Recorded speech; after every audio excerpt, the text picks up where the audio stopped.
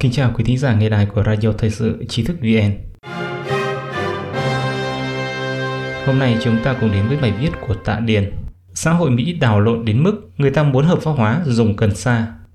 Xã hội Mỹ ngày nay đang chứng kiến cảnh trắng và đen, thiện và ác, tốt và xấu bị đảo lộn, với thực trạng ngày càng khủng khiếp hơn.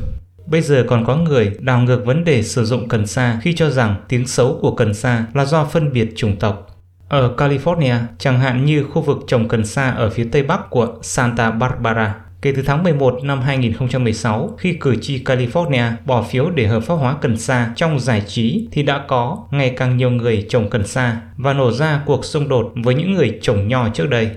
Ở Trung Quốc cổ đại, cây cần sa có ghi trong bản thảo cương mục với ứng dụng làm thuốc. Vào đầu thế kỷ 20, khi việc cấm rượu được thực hiện ở nhiều nước trên thế giới, thì lệnh cấm thuốc lá và cần sa cũng bắt đầu được tăng cường. Nghiện chất dạng thuốc phiện hiện đang là một cuộc khủng hoảng sức khỏe cộng đồng lớn ở Mỹ. Một số người cho rằng sau khi cởi mở đối với cần sa trong y tế, thì người bệnh có thể dùng thay thế hoặc dùng chung thuốc giảm đau dạng thuốc phiện, giúp giảm liều lượng và tác dụng phụ, và hy vọng giảm thiểu tử vong và nghiện do thuốc giảm đau. Quan điểm như vậy là rất hời hợt.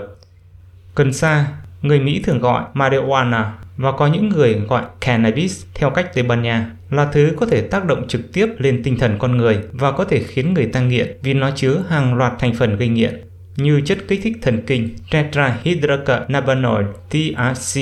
Vì vậy, cần sa có tác dụng làm dịu, gây hưng phấn và ảo giác, có thể ảnh hưởng đến tâm sinh lý con người. Cũng giống như các loại ma túy khác, con người sau khi sử dụng cần sa sẽ có nhiều phản ứng khác nhau về tâm lý và thể chất, có thể gây hưng phấn, tăng cảm giác thèm ăn, thay đổi nhận thức về giác quan. Ngắn hạn sẽ gây giảm trí nhớ, khô miệng, hoang tưởng và lo lắng. Còn dùng lâu dài sẽ gây nghiện, giảm trí lực. Sau khi sử dụng cần sa, bạn không thể lái xe một cách an toàn, giống như sau khi uống rượu. Vài thập kỷ qua, thái độ đối với cần sa của các cơ quan chức năng Mỹ như y tế, học thuật và chính phủ đã liên tục thay đổi. Ngày nay, giới chuyên môn phân loại ma túy thành 4 loại phổ biến căn cứ vào cách chúng tác động lên hệ thần kinh trung ương: thuốc an thần hệ thần kinh trung ương, depressant, thuốc kích thích hệ thần kinh trung ương, stimulants, chất gây ảo giác, hallucinogens, và cần sa, cannabis. Thuốc an thần như thuốc phiện, morphine, heroin tạo ra khoái cảm bằng cách ức chế hoạt động của hệ thần kinh trung ương.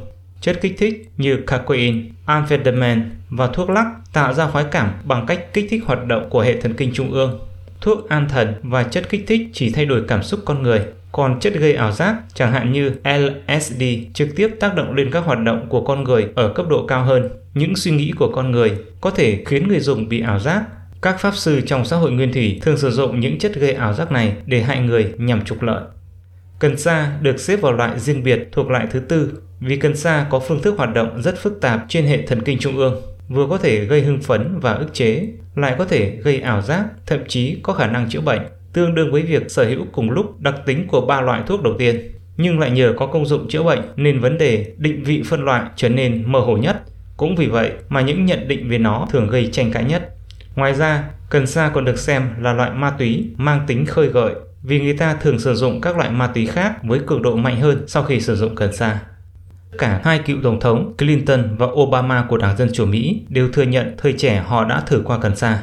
Ngày 4 tháng 1 năm 2018, Bộ trưởng Tư pháp Jeff Sessions của Tổng thống Trump khi đó đã ký sắc lệnh bãi bỏ luật của chính quyền Obama cho phép hợp pháp hóa cần sa ở một số khu vực nhất định. Ngoài ra, cho phép chính quyền liên bang có quyền xử lý pháp luật ở các tiểu bang trước đây đã hợp pháp hóa cần sa. Ở Mỹ, khi có xung đột giữa luật liên bang và luật địa phương thì sẽ được ưu tiên áp dụng luật liên bang. Nhưng gần đây xuất hiện bài báo trên tờ Business Insider của Mỹ cho rằng tiếng xấu của cần sa chủ yếu là do phân biệt chủng tộc. Tác giả tin rằng Heidi Ashlinger, người phụ trách cơ quan thực thi ma túy DEA của Bộ Tài chính Mỹ từ thời Hoover đến Kennedy, đã mượn phim ảnh giật gân để phi pháp hóa cần sa. Tại một hội nghị sách giới thiệu sách mới của Viện Brookings ở Mỹ vào tháng 6 năm 2020, một cuốn sách mới như vậy đã được giới thiệu, sách kể về lịch sử của cần sa.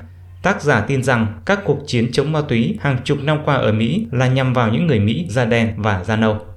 Hơn nữa, không chỉ cuộc chiến chống ma túy ở Mỹ có nguồn gốc từ vấn đề phân biệt chủng tộc, mà ngay cả lực lượng cưỡng chế ma túy ở biên giới của Mỹ cũng mang tính phân biệt chủng tộc. Vì vậy, tác giả cho rằng từ thế kỷ 20 đến nay, việc nhiều chính trị gia Mỹ nhìn nhận vấn đề cần sa đã gây chia rẽ nước Mỹ. Có thể thấy rõ quan điểm đó xuyên tạc như thế nào. Tác giả cực đoan đó cũng cho rằng cơ quan chức năng Mỹ đã đi tiên phong mô tả cần sa là mặt hàng nguy hiểm và có hại từ biên giới Việt Nam, giống như những người nhập cư từ Mexico.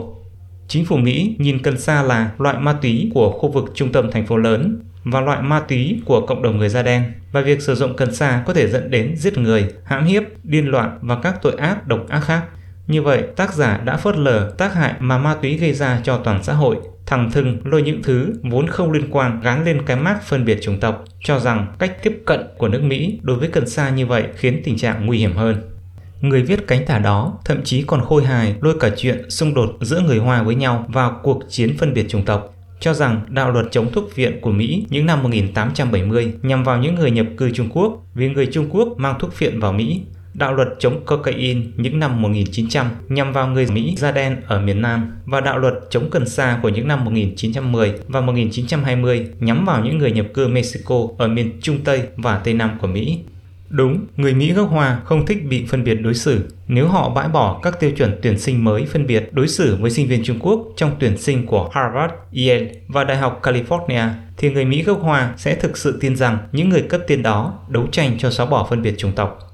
Một bài báo khác được xuất bản vào tháng 1 năm 2018 tuyên bố rằng nên cấm dùng từ marijuana, cần sa có nguồn gốc từ phân biệt chủng tộc. Lý do là đa số những người bị bắt vì sử dụng cần sa là người dân tộc thiểu số.